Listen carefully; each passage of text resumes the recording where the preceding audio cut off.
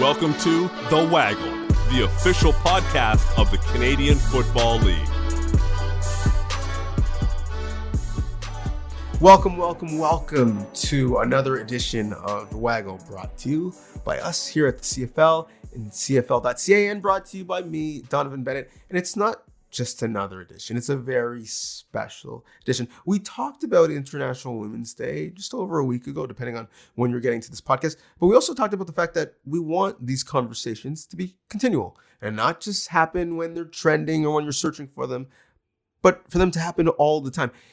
And so we thought we'd have a conversation with women who've made a name for themselves in sports broadcasting through the sport of football and all sides of the business, on camera, behind the scenes, writing.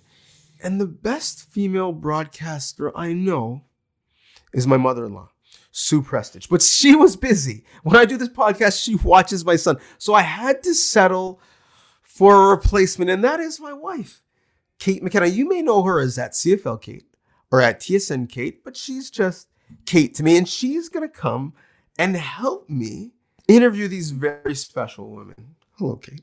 I love that you led with settled and just Kate. Thank you for that.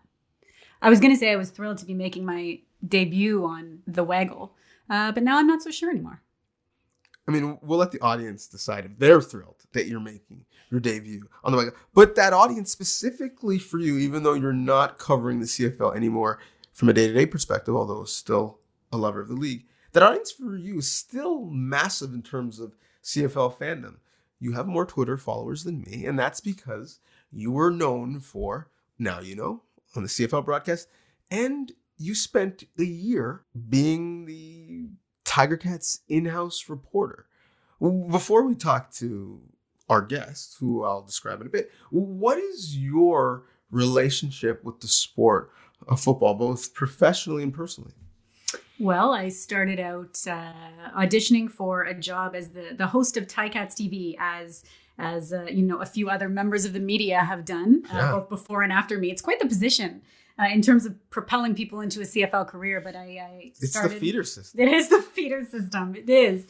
Started doing that and knew I liked CFL football a lot, but admittedly didn't have an encyclopedic knowledge of the league. I remember they said, you're going to interview Bob Obilovich, and I had to do my research on that one, but spent a year with the Ticats was really awesome. And then spent a year at the CFL office in 2012, the 100th Grey Cup, traveled by train with the Cup all across Canada, which was just an incredible experience. And then spent 6-7 years, I don't know, motherhood has messed with my memory, 6-7 years with the CFL and TSN panel, producing and voicing and hosting Now You Know segments for them.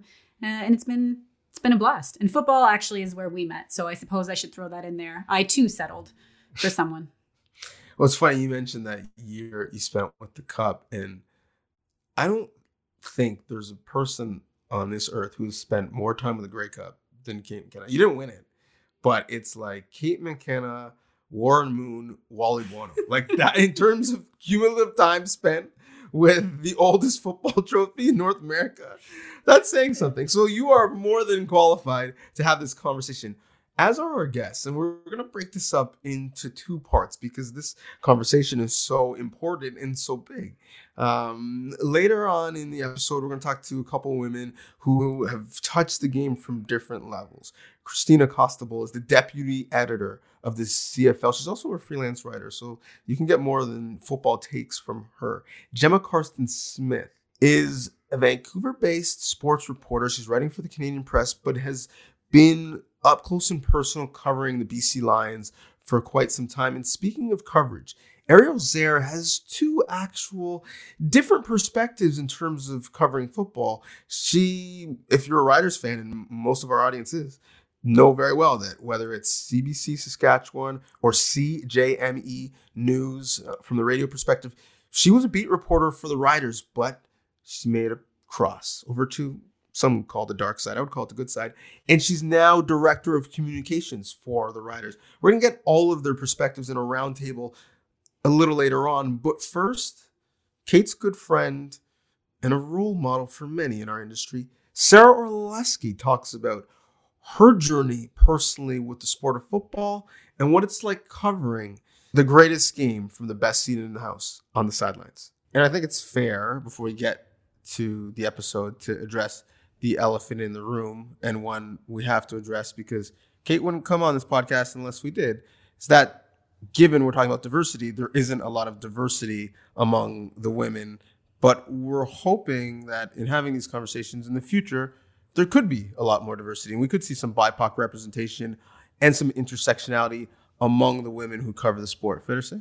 Yeah, intersectionality is the word that jumps out at me. And I think we can celebrate the fact that these women have made great strides within the league and that the league has become a place, that is conducive for women to have these remarkable careers. But at the same time, we can acknowledge that there is a long way to go, particularly from a race perspective. This league may be, the land of opportunity for white women, but I think we can take a hard look at how it can be more inclusive for women of color too. Yeah, diversity is strength is the league's motto, but this certainly is an area the league could continue to be stronger in moving forward. So having said that, let's get to the conversation. So we have the pleasure to be joined by someone who really is only talking to us here so that she could talk to you, Kate, because she's a good friend of yours. And she's showing us commitment because do you want to reference where she's talking to us from? Well, I would rather her describe it. Sure. Because the interior of a women's washroom deserves as much description as possible. You're not supposed to tell everybody where. You could have made it some sort of really glamorous location and not have to let people know that, yes, I am coming to you today from the women's washroom inside Bell MTS Place in downtown Winnipeg.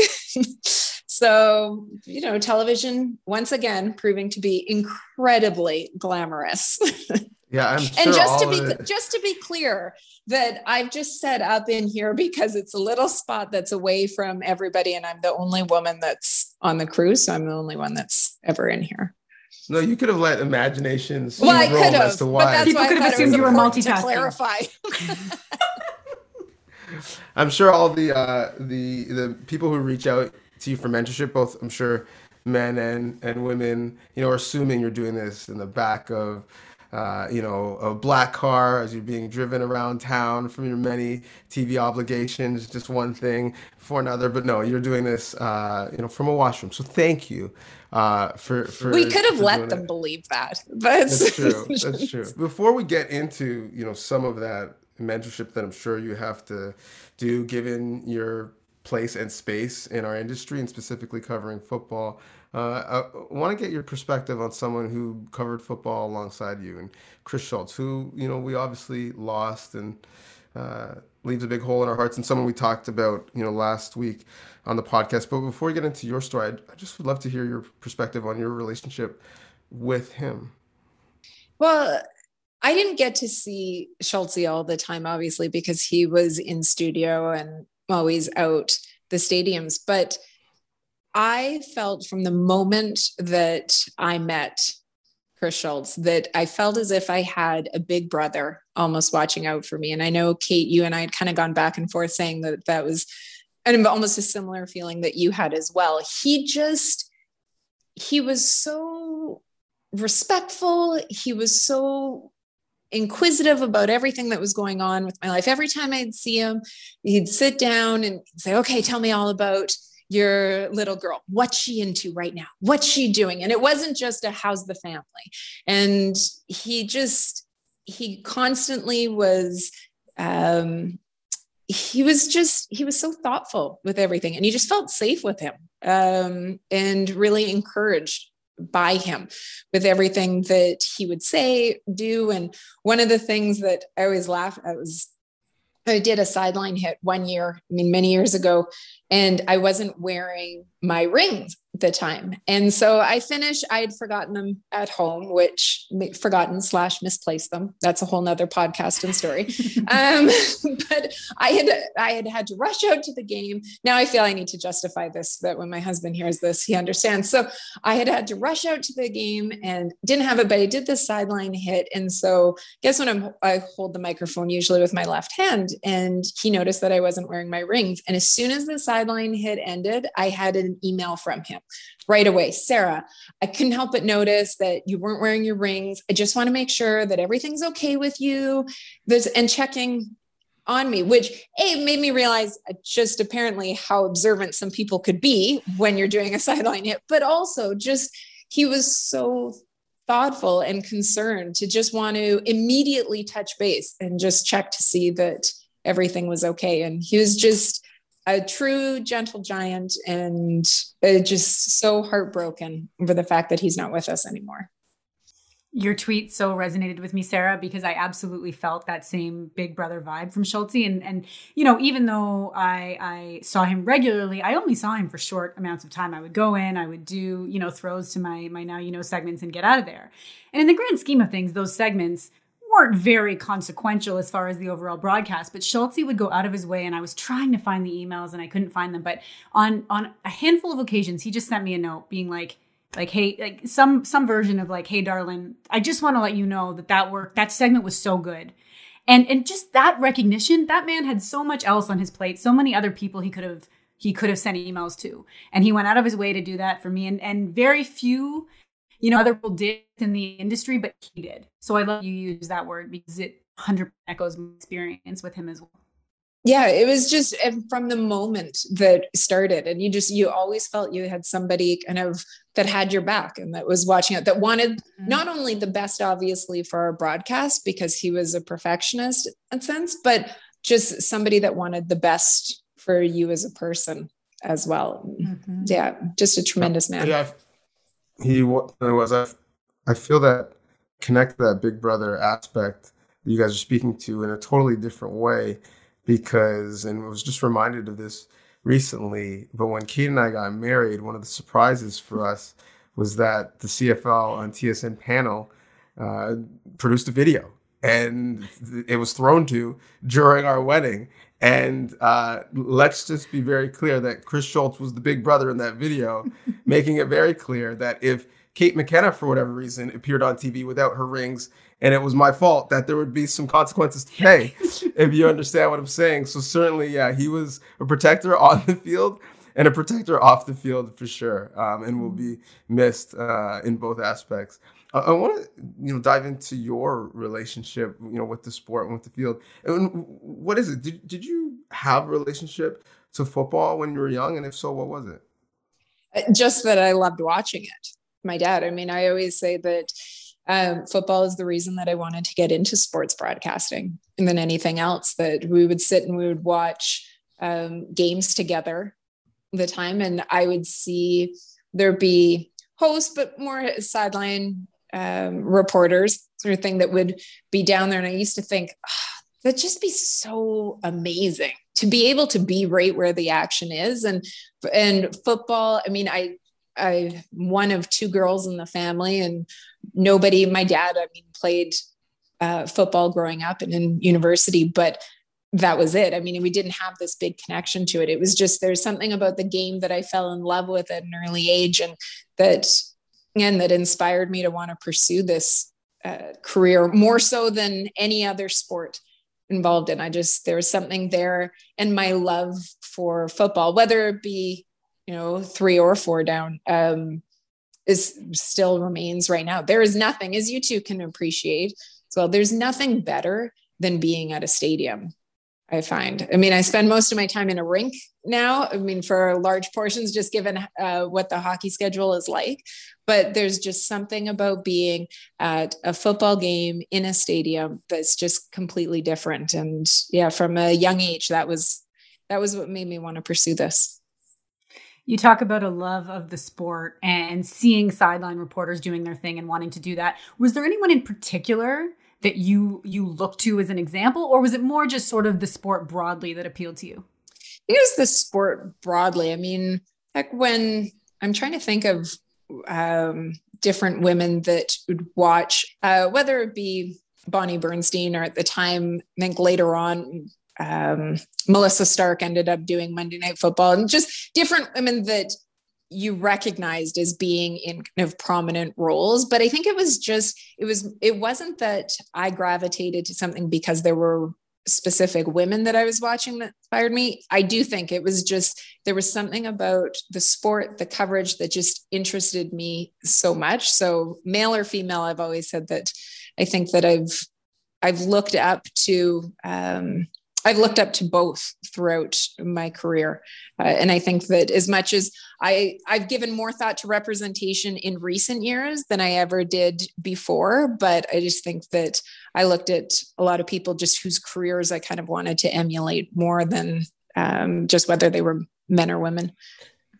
So you're synonymous with some of that representation in football and certainly at TSN now. But my first interaction with you up close was when you were working for The Score. And specifically, coming out of university, I was interning and I was helping out the Vanier Cup. It was the first time The Score had it. And you were hosting. I don't know if you remember this. You were the coldest Vanier ever. the coldest day potentially ever. The coldest week ever. And I was just there kind of trying to soak up as much. But you were there hosting outside and I remember after talking to my coach at the time, Larry Haler, who's originally a Saskatchewan boy, so he knows the cold, and he's like, "That's Sara Orlesky. She's out there in the cold the whole time. The coaches were complaining, asking for blankets. She wasn't. She's one tough cookie, and she knows her football." And it was my first lesson in our business. Not just what you do on camera really matters and resonates. It's how you comport yourself off camera. And so I learned a lesson in a way from you. What do you remember about those times in that early stage in your career?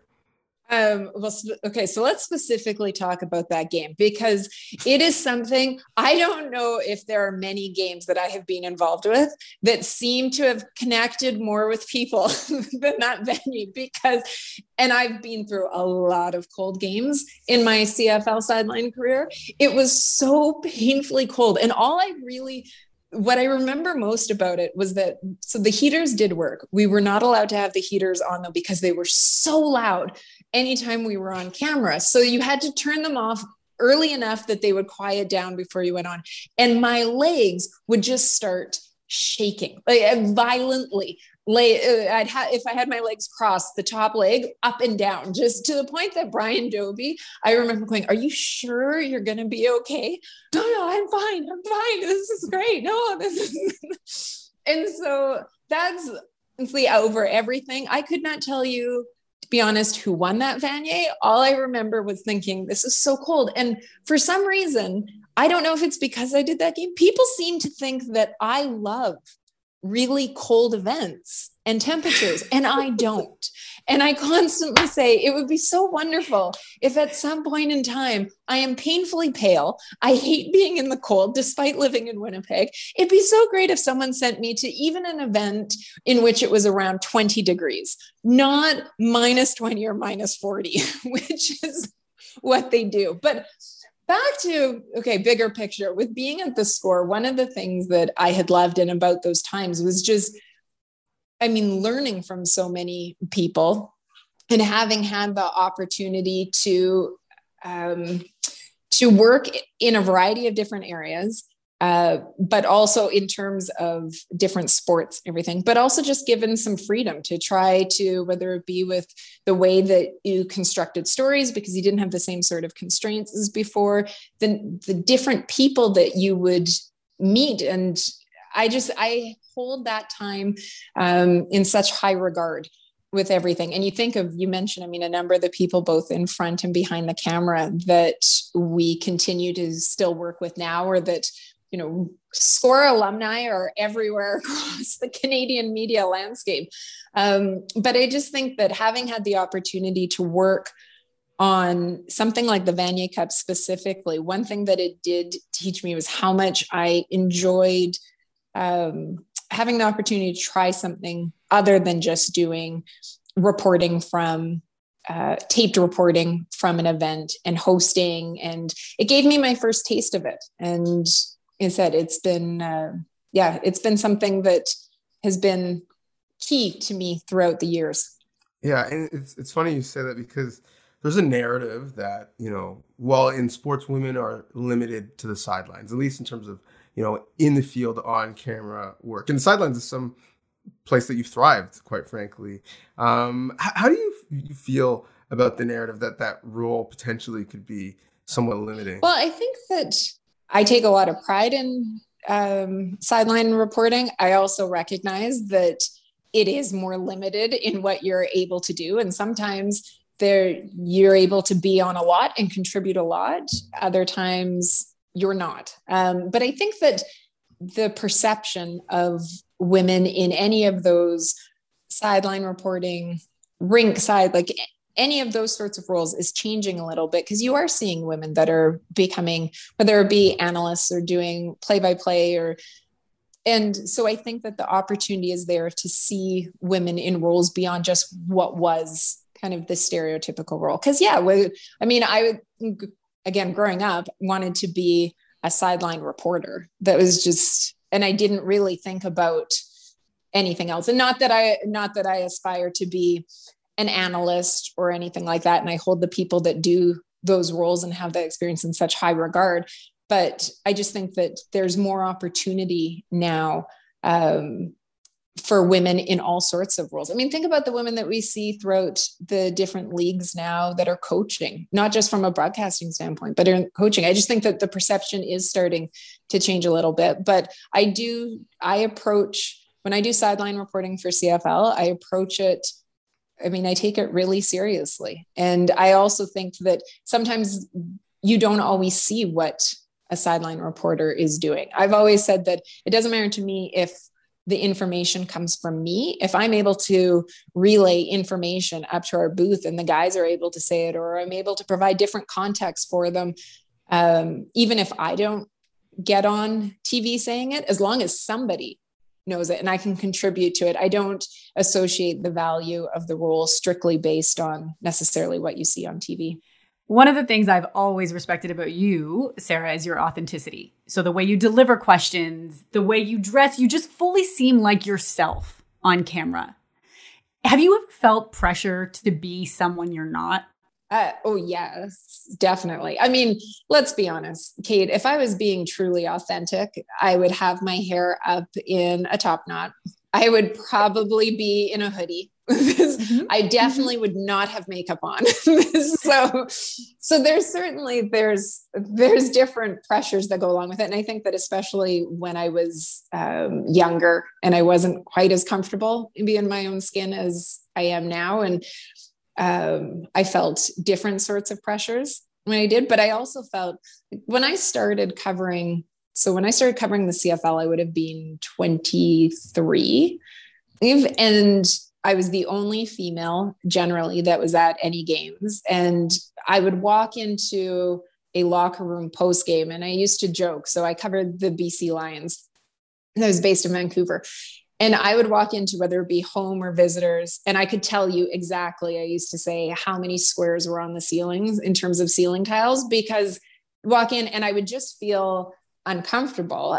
Back then, again, it wasn't as common to have women in there. And so you were more likely to get comments. And so I made sure that I was dressed super professionally.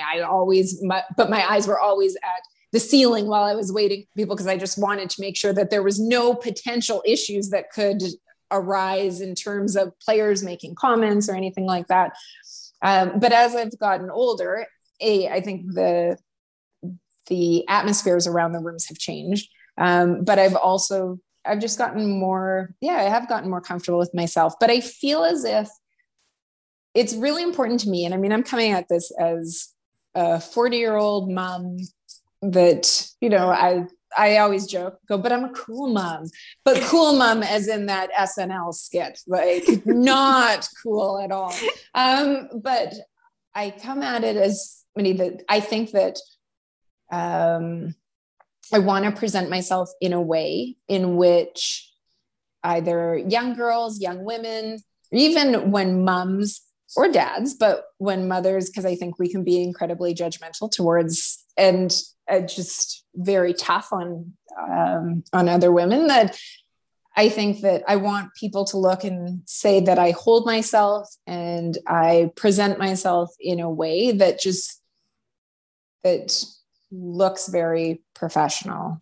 And that's just something, and I carry myself in that way that, and it's different things for different people, but I just feel as if for me, that's something, there's nothing I take greater pride in than when women will stop me and say, oh, my daughter loves you. And, oh, I love that my daughter's watching you, or she wants to be like you. And I just, that to me means a lot for it. So I feel as if then I'm presenting myself in a way that's authentic to me, but then also is somebody that,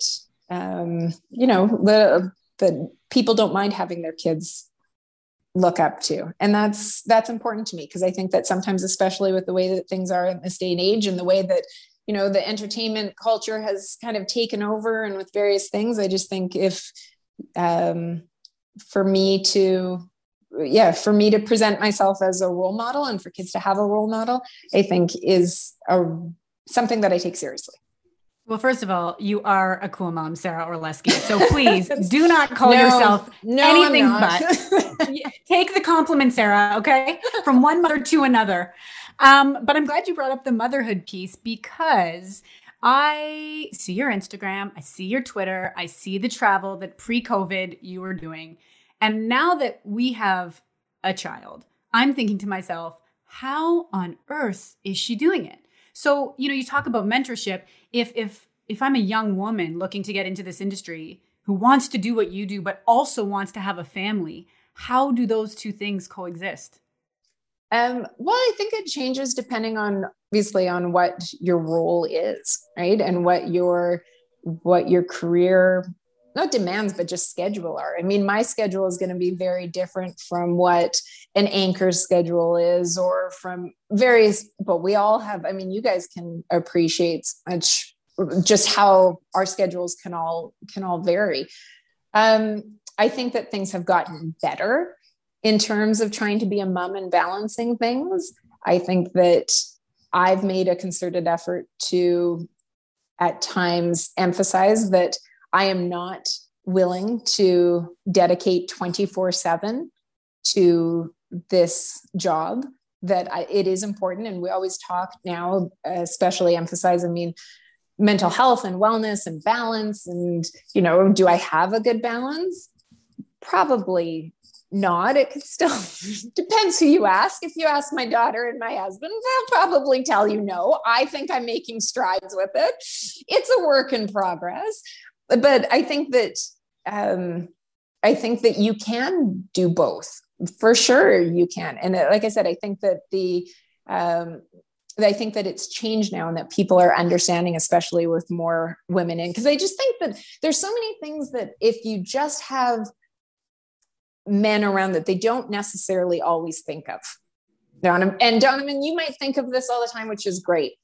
But there's the number of times that I have to go, it's not just easy for me to, whip on camera, because guys will so some of my male counterparts and various people back at TSN are fantastic, but I will say to them, they'll say, oh, well, if you can just hop on and do this on camera. And do you think that I can just hop on and do this on camera? No, you have to get my hair ready and get my makeup ready. And it just, for it, again, my hair's in a top knot with no makeup. I can't just hop on camera for it. But I think that people have, and so I think that there was an adjustment at TSN. I feel as if there was an adjustment to having a mom do roles too, because there haven't been many of us that have done it from a reporter standpoint. But I think that I've felt so much more support from people back at TSN recently to be able to balance both, and the importance of both. I think it's an area that made huge strides. And I don't know if necessarily before I would have felt the same way. I took maternity leave. My daughter's 11 now. But I had her at the end of August in 2009, and I was back on the road by October for CFL, because I was so worried about potentially giving up an opportunity that if I missed the rest of the CFL season, how would that impact me going forward? Would I be taken off of Grey Cups? Would I not get the the football assignments that I was looking for, because I always do the playoffs and then Grey Cup. And so I felt I didn't get pressure from a single person at TSN to do it, but I felt internally that pressure of how is this going to impact my career if I'm not around for it? And I just feel as if now I would feel more comfortable, kind of enjoying the maternity leave and enjoying that time and knowing that you can have it without necessarily your career being impacted negatively. But, and I think too, you point out the value of women having other women within the industry they can speak to. It's like, hey, Sarah, when you went on mat leave, did you ask them this? There's just some comfort in that. Yeah, absolutely. Sure. I mean, you mentioned like Donnovan, maybe you might consider these things. No, like I honestly, like we all have blind spots and different types of privilege. And I spoke to, mutual friend, Sherry Ford, not that long ago. And she mentioned that she was the first woman on air that was pregnant at TSN. I was like, that must be like an accounting error. You couldn't be the first one, but of course she was. And it's just not something I ever would have thought of until, the person who I share a household is with. And love. We share love as well, not just a household. Just to clarify that. Yeah. My roommate. Way to downplay it, Donnovan. I would have been cognizant of it until I saw someone go through it. So in terms of, kind of moving forward, because you mentioned the mentorship, whether it's visible or actual, that you give lots of young women, right? Whether it's in broadcasting or even working in football, to feel like I might not be able to have both. I have to choose. What would you say to them about being able to try to balance more than one thing and kind of juggle at all times? Well, I think that you can do it, and to recognize not to be too hard on yourself. And I know that, at various points, Kate, you and I have discussed too, just about being too hard on yourself and thinking that you're failing in one area. You're not doing anything particular. Like the number of times that I've had over the years where I felt like I'm not doing anything particularly well. And so it's so tough. But with that being said, I mean, it can be like that in so many careers. And I think that it's not only important to me for women to see that, and girls to see that you can do this and have a family, but it's important to me for men to understand that you can do that as well, because there's so many men that are in areas that are decision makers, and whether it's your colleagues, anything, that just to see that you are able to do both. And it's a different challenge it's a different challenge for a mom than it is for a dad. I obviously, that's coming from my perspective, but having had numerous discussions, it's a fact. I was trying to play it straight down the line for you. I didn't want to say, Donnovan, look. I've never been on a work call or doing research and have my son start to try and suck on my pectoral. So it's 100% different. 100%. For it. Follow that, Orlesky. Wow. I mean, I was going to talk about we're going to lead me down a totally different direction, which, let me tell you, the number of times when you want to go down that road? I was on the road, as I said, 2 months after my daughter was born. And so there I am on the sidelines. When I'm on the sidelines for a 7:00 game, I'm on the sidelines by about 4:15 in the afternoon. As glamorous as my life is right now, sitting in a women's washroom talking to you two, imagine trying to be a mom, having to pump.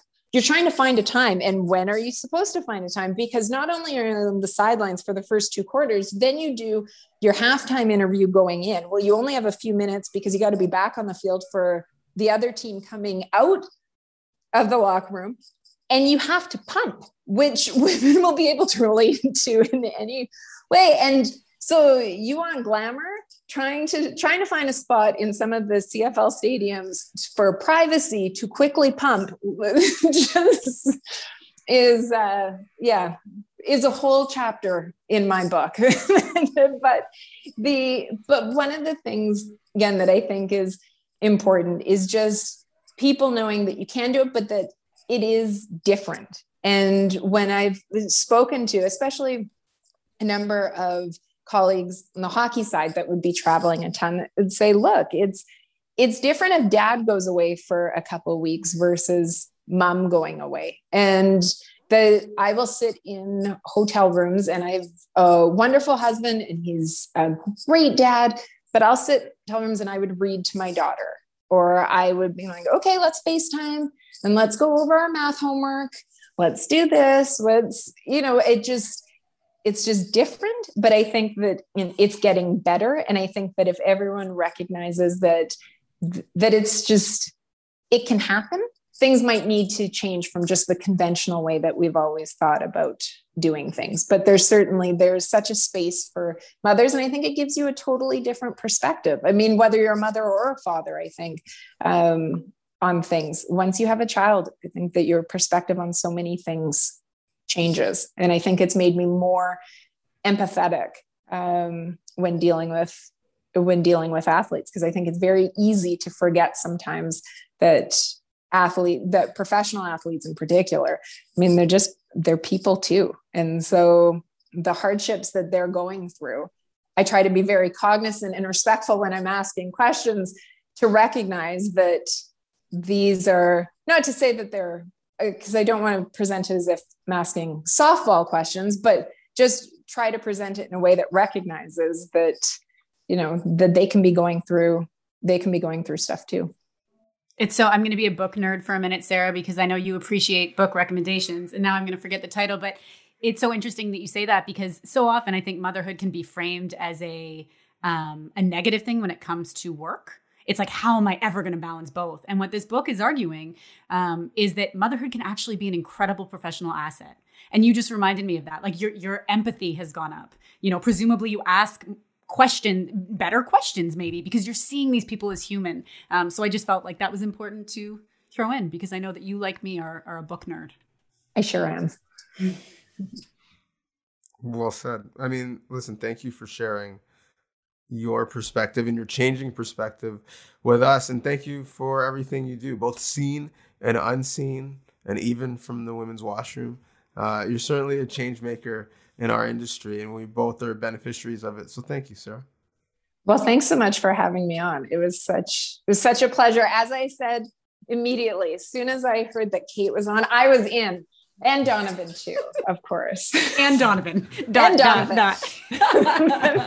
I feel like this is just going to lead to a spinoff where you guys have your own podcast, which I wouldn't be mad about it. I wouldn't be mad about it. Episode 1 of Where to Pump. Thank you, ladies. Appreciate you. Listen, normally I say at this point, because as you know, I love cliches. Oh, I could have talked to that person forever.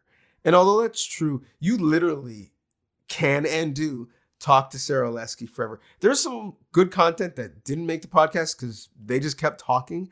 But thank you, Sara Orlesky, for being so willing and gracious with your time. If you want some of her thoughts on Twitter, @Sara Orlesky is the follow. And maybe, Kate, a future podcast between the two of you?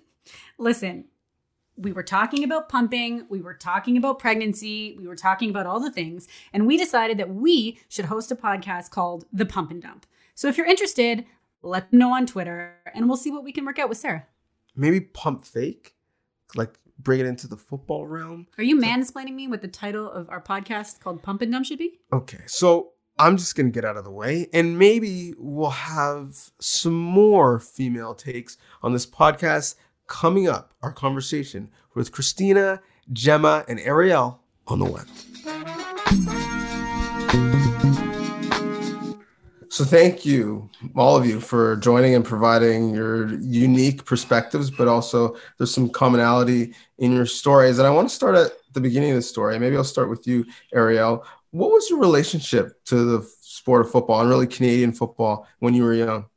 Well, I mean, I grew up in Saskatchewan, so you have to kind of start there, right? That there's just football, Canadian football, Saskatchewan Roughrider football, just all around all the time, right? So I grew up in this place where football was really synonymous with being from Saskatchewan and really woven into this fiber of this province. And it's one of the coolest things I think to grow up in is to watch people really identify where you're coming from with the football team, you know, and I've really seen that as I've grown up and as I've, you know, grown in this role, is that, you know, especially people who move away really identify with the Saskatchewan Roughriders. And so I would say I actually, though, given all that, I mean, I was very aware of the Saskatchewan Roughriders, but given all that, I actually came into football late in my life. I would say for most people, I was in my late teens.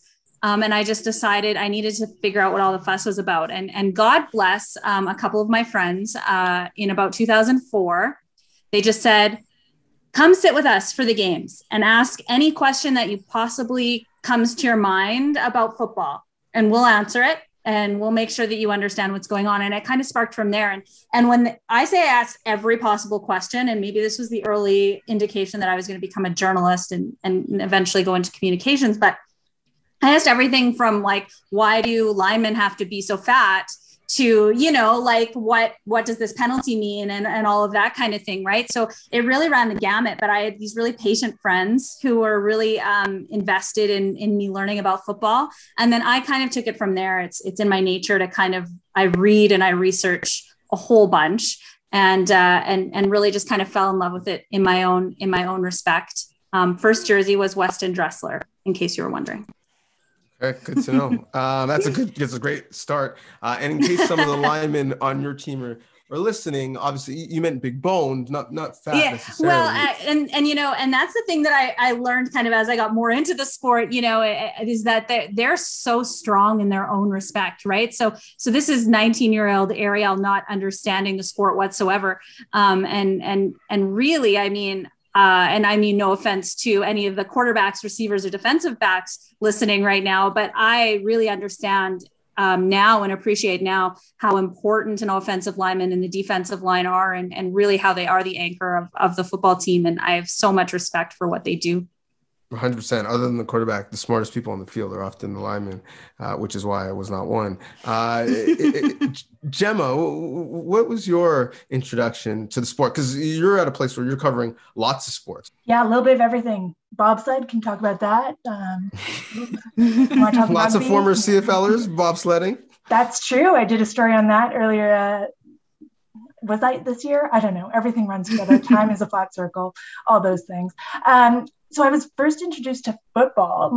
I grew up in Edmonton, and my mom had season tickets to the Edmonton football team when I was growing up.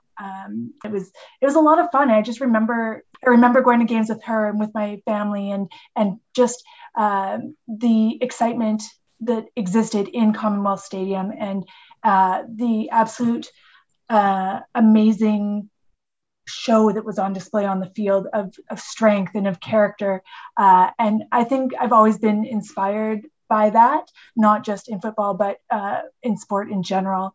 I was in news for a long time before I moved to sports, not only for CP, but for other newspapers across the country, and really, really loved that job, loved being a journalist. But when the sports job came available, I thought, that sounds cool. Like I'll see if I can even get it. And when I did, it was, I still say that it's the greatest change I've ever made, because I'm so lucky to get to talk to professional athletes for a living. Mm-hmm. And I'm one of a very small handful of people who gets to watch live sports right now. It's the coolest job on the face of the planet. Don't tell anybody, but I really, really like what I do for work. And mm-hmm. I'm constantly amazed that they pay me to do it. Well, it's funny you talk about transitioning between news and sports. One of the people that we love reading and watching here is Mina Kimes, who mm-hmm. also really successfully transitioned over from the world of business and news to sports. Yeah, I made that transition myself too, actually, as well. Like really yes. early, I started as a news reporter, and then I moved into sports, and now I'm with the team, obviously. But it's such a rewarding transition, and it's such a cool thing to be able to say that you do for a living, and then to be, you're one of a handful of people, as you say, that get to do this job for a living, and then you're a handful of women who get to do that position as well. Yeah, and Kristina, you've had the benefit of covering not just football, but other sports in general. For you, what was your first introduction to the game? Yeah, so when I was a kid, I grew up in a very, very, very small town outside of Hamilton. And Hamilton is very similar to Saskatchewan in the sense that people live and breathe the Tiger Cats. So I was a Tiger Cats fan growing up. And it was mostly my dad that kind of introduced myself and my brothers, but I was the one who kind of like decided that that was my favorite sport. Like we kind of watched everything. We were a NASCAR family. My dad and my brother's drag race. So I was watching like IHRA, also going to the drag strip. We watched hockey. We did literally anything you can think of, but I just remember like loving the CFL so much, and in particular the Ticats. And then I didn't actually go to my first game. I think I was probably a teenager by the time I got to go to my first game, and I went with my brother, and it was amazing, and I was hooked.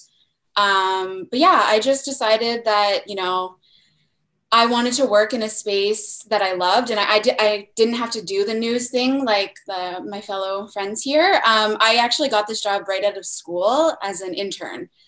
So, which was really, really great. I was super, super fortunate to be able to do that. And then I just kind of stuck around after my internship, and here I am, like, I think 5 years later. I think I'm going on 5. You're clearly a gold star intern. I mean, yes, you can ask JR. He was the one who hired me. But yes, I would say so, yeah. I have to say, it feels like such a treat to be talking with 3 other people who work in the league who also happen to be women. Because, you know, in the spaces that I've worked in, be it the Ticats, be it the league office, be it TSN, I've worked with some incredible women and men. But the truth is there's just been more men than women. So have there ever been moments where you wish there have been more women around? And I guess, Gemma, I'll start with you on that one. Definitely. I think especially when I was pregnant. So I was like 9 months pregnant, and at the end of the 2019 season, and it was just like a lot of jokes about like how big I was, and I know it's all good natured. I feel like so many of these people look at me as like a little sister, but I'm just so big and so tired, and I just want to do my job and go home. I don't want to talk about like, I don't know, how swollen I look or like how much it's going to hurt. Like, I know it's going to hurt. I just feel like men probably didn't treat it with as much grace as maybe an actual someone who had been through it would have. So that was one time where I was like, oh, like, you're all wonderful, but I would also like if there was a lady around.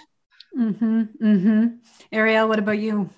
Yeah, I mean, I think all the time. I always wanted there to be more women. And I just think because women deserve and belong in this space. And so, I mean, I can't think of an example where like I thought, oh my God, I wish this moment a woman was here. I just think that was something that I always wanted for our league and for sports reporting in general. I think, I really benefited. And I think in some cases, women can tell more nuanced stories.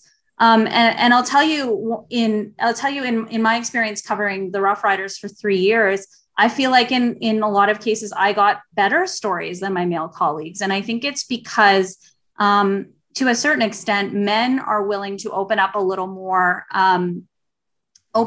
bit more about their feelings to a woman than they are to another man. So I was able to tell, I think, stories, you know, that set me apart from my male colleagues. But those are the stories that I think when you talk about attracting a casual fan, those are the stories that matter. And those are the stories that really make the CFL what they are, is when you really get to talk about who the players are as a person and who they are kind of outside of the football field. And I will talk about this till the cows come home. I got to tell a really marvelous, touching, beautiful story about Ed Gainey becoming a father for the first time, and what he was afraid of, and what that meant to him, and how hard it was to be in Canada while his girlfriend's due date was getting closer and closer and closer. And it was just this, I'm still so proud of that story to this day, but it was a story that none of my colleagues was doing right at the same time. And so I just think there's such a great space, or there's an empty space when you don't have women in these markets and telling stories, because I think we just bring something different. It sounds like what you're talking about is really leaning into your difference. I think sometimes we can think of our difference as being a deterrent, but really it's an asset, right? And I think that's what you're highlighting. And I also love that you mentioned something that you're proud of, and you didn't mention it with any sort of caveat. It's just like, I did this great story. I did this great piece of work and I'm so proud. And I think there is sort of this lucky to be here feeling that exists sometimes where you need to just downplay what you've done. I also love the fact she mentioned she was better than her male counterpart. I love that was the part. But Kristina, I realize I'm pivoting the question a bit, but I just love where Arielle took that. Have you done, I know you have done, so I'm going to reframe it. What work have you done that you're especially proud of in this space? I mean, for me, I think every single piece that I've ever done, I'm proud of, because like we've all kind of said this, I'm lucky to do what I do. I'm lucky to get to talk to professional athletes and write stories, whether it's when I was doing stuff with the Maple Leafs or stuff with the CFL. Like, I'm lucky every single day. But I would say, like, the things that I'm most proud of might not be my actual written work. Like, I love the stuff that we're doing behind the scenes in the league office, whether it's coming up with an idea for this podcast, a video series, or whatever it may be. Just the stuff that we're doing on the content team, to me, that stuff I'm so proud of.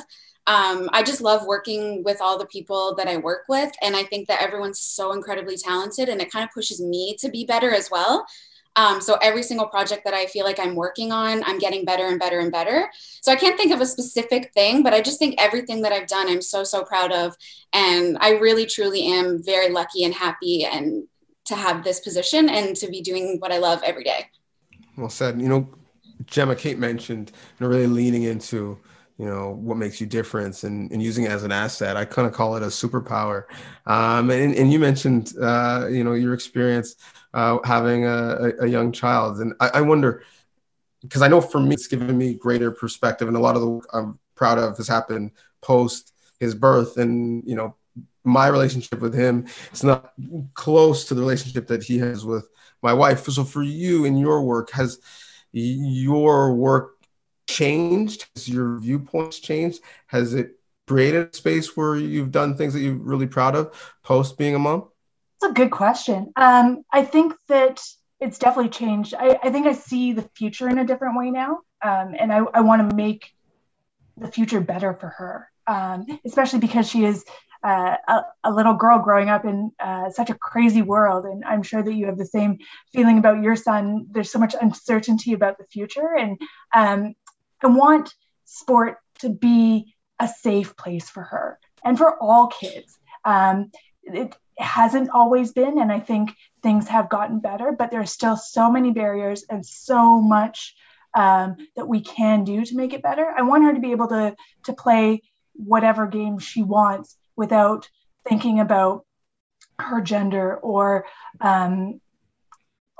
anyone's skin color or any of those things that have traditionally been barriers for others in the past. And so the more that I can write about people doing cool work in those spaces and looking to break down those barriers, the more I'm doing to make the world better for her. You talk about making improvements and getting to a place where she can work in whatever leagues or play whatever sports. I'm curious to know, and Arielle, I'll start with you, your thoughts sort of on allyship. And when we talk about moving the needle in terms of making this league or making professional sports a better place for women to work, how much of that do you think falls on the shoulders of the men who are in positions of power? Absolutely, it does. And I will say, I feel, Kristina talked about feeling incredibly lucky to do the work that she does. And I have to say, I feel incredibly lucky to do the work that I do. And I think it takes really, I'm the only woman in my role across the country as the director of communications. And I think it takes a really, I don't know if visionary is too big of the word, but certainly progressive leadership to want to put a woman in a role like this. I mean, you talk about being in the locker room. I'm in the locker room, after every game, and I'm around the players all the time. And I'm working with football ops, and I'm working on the business side. And I just think that there are organizations out there that would not have ever considered putting a woman in this role. And that's reality. And I think that that's I think that that's too bad, because I think that, again, I think women have so much to offer in these spaces. So, I mean, it's going to sound like I'm sucking up a little bit, but I mean, like, I really do give a huge amount of accolades to Craig and to Jeremy O'Day for considering me for the role that I'm in, because it really, I am lucky, and I know that I'm lucky. And so, yes, I do think that it's vital. I mean, it's vital for the men in our league to see women as capable of these roles, and not consider some of the old school garbage that would have made them consider me not being okay for this role, whether it's being in the locker room or whatever those old school frames of references are. And so it's important, but I also, I think of I still think of what's my role in this space, and how can I bring more women into this industry, and how can I encourage more women to want to be in this space. So yes, 100%, men have to be on board and have to be willing to bring women in. But I also, because I've been given this amazing opportunity, also feel like it's my responsibility to pay it forward. Mm-hmm. Mm-hmm. It's a great point. And, this idea that now you can pay it forward to women of color, to people who haven't traditionally been able to access these spaces. Absolutely. Kristina, I kind of want to wrap up by asking, I'll start with you and then all of you. What would you tell women who want to enter this field? What would you tell them to be prepared for better or for worse? I think Arielle made some good points about, the team level, because you are with the players all the time, and you're in the mix, you're in the locker room, whatever it may be. But for me, like for my role, I don't feel like I've had maybe as many barriers to cross as her. And I think that's obviously good for myself, but I don't like that I'm even thinking that way, like I wish that there was a time when women can just be like, I'm qualified for this job and it doesn't matter either way. In terms of barriers, I mean, I think for the good things is that the CFL for me has been a really, really, really, really inclusive place. I can't even think of one instance where I felt out of place, like I didn't belong. There are times, of course, when I'm in the locker room and I realize that I'm the only woman. But in terms of me actually executing and doing my job at the league office, I don't feel that way. And so I would tell people, just go for it. And like I said, I'm super lucky that everyone that I work with has never made me feel like an outsider or excluded, even, fans on Twitter or fans when I'm at a stadium, whatever it may be. I don't think I've ever actually felt like the outsider as a woman. I just feel like I'm Kristina who works on the content team, which has been honestly super great. I've only been in this industry for 5 years. Like I said, I joined the CFL right out of school as an intern. So I haven't had many opportunities to see how other leagues and other teams work. But when it comes to the CFL, I've had nothing but really, really great experiences. So I would tell anyone that wants to get into the CFL world, like, please do. It doesn't matter your gender. I think that people are basing your qualifications on why you're going to get a position, not based on your gender. And Gemma, you told us a little bit earlier about some comments that you faced as a pregnant woman. So certainly you alluded to that, but for better or for worse, what do you think women should be prepared for? Should they want to get into the world of sports journalism? People are going to assume things based on the fact that you're a woman, and that doesn't have to be a bad thing. First, you can use it as an opportunity to prove people wrong, which is so much fun. And second of all, like Arielle was saying earlier, you come at everything from a different perspective. And whether that's that you see stories that other people might not see, or your life experience is different. You can use that to your advantage to tell unique stories, to approach people from a different way. You are different, and that's so cool and so special, and you should celebrate that and use that to your full advantage. I can feel that passion through the screen. It's amazing. It's amazing. And Arielle, you mentioned being the only in your role, and a friend of mine uses the term, Laney Louie, first, only, different. And that is you. So what would you tell a woman who aspires to your level to be prepared for? I think you can do it. That's what I would tell them. You can do it. You can absolutely do it. And, I went in with all sorts of nerves, and I went in with all sorts of wonder, and deciding, trying to figure out, would I be accepted? Would it be okay? And it was the most normal thing in the world. And I think I did have the benefit of I covered the team for 3 years before I made the transition to work for the team. And I think that I built some good relationships in that process that probably helped. But I mean, I don't feel like I'm any different in the sense that I don't think that, I would be relied on any more or any less if I was a man. I feel like the players trust me, the coaches, I feel like I am trusted and my opinion is trusted. I feel in a lot of ways that they're, I have one particular player who, when I first started with the team, said, if anyone gives you any trouble, you tell me and I'll take care of it for you. Right.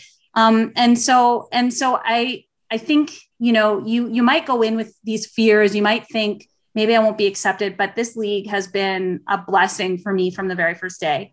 And Kristina said, she never had any issues, and I never really did either. And then when I transitioned to this role, it was very welcoming and it seemed like very natural. So I think what I would just say is, you can do it. So just do it. You can do it. Well, I'm so glad you three are doing it and continuing to do it. And I want to change that. You kind of mentioned, Arielle, that, this league has been a blessing for you. I would argue that, you three and women like you are a blessing for the league. And certainly I can say as a consumer, and we both are as fans, we benefit from the perspective and the coverage. And, the motto for the league is diversity is a strength. That's certainly a great example here. Even this interview is a lot better because Kate asked most of the questions, quite frankly. But as we kind of continue with, some of the hard work that you guys are doing, hopefully when we have, these conversations, in a couple of years, there'll be even more diversity within the women that we have in football. There'll be some great diversity. And so I'm so thankful that you guys are a big part of that. And thank you for sharing your perspective with us. What a trio. Thanks again to Arielle Zerr. Give her a follow at Arielle_Zerr, Zerr. Gemma Karstens-Smith is at G Karstens-Smith. And Kristina Costable. You find her work all over the website at CFL.ca, but to give her a follow at K Costable. Such good time chatting with them. Before we wrap up, if there's a takeaway from our time with them for you, what would it be? Good question. That's what I do. My takeaway from my time with all of these women is to be bold and to be unafraid and to just go for it. And not only that, when you get there, to make sure that you lift others up behind you.